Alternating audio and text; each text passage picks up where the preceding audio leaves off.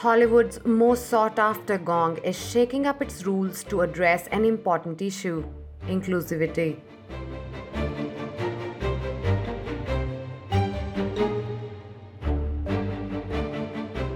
The Academy of Motion Picture Arts and Science says the films hoping to compete for the Best Picture Oscar will have to meet certain criteria.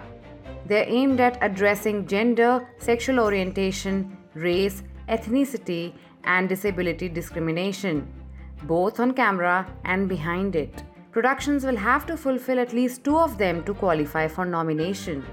A film must either have at least one lead character or a significant supporting character be from an underrepresented racial or ethnic group. At least 30% of secondary roles must be from two underrepresented groups, or the main storyline, theme, or narrative must be focused on an underrepresented group.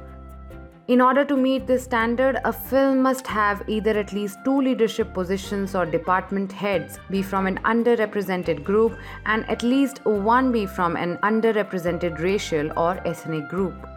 At least 6 other crew be from an underrepresented racial or ethnic group, or at least 30% of the film's crew be from an underrepresented group. The third category deals with paid internship and apprenticeship opportunities as well as training opportunities for below-the-line workers.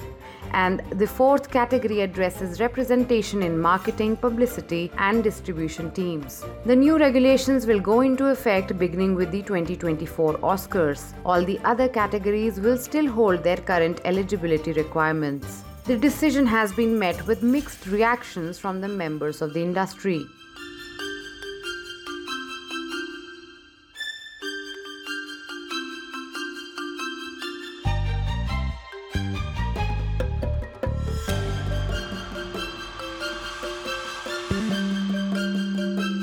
The Oscars have been criticized for their lack of diversity. In 2015, April Reign started the hashtag #OscarsSoWhite. It led to a promise from the Academy to double its female MBA members from 2020. She welcomed the move but says there is so much that still needs to be done.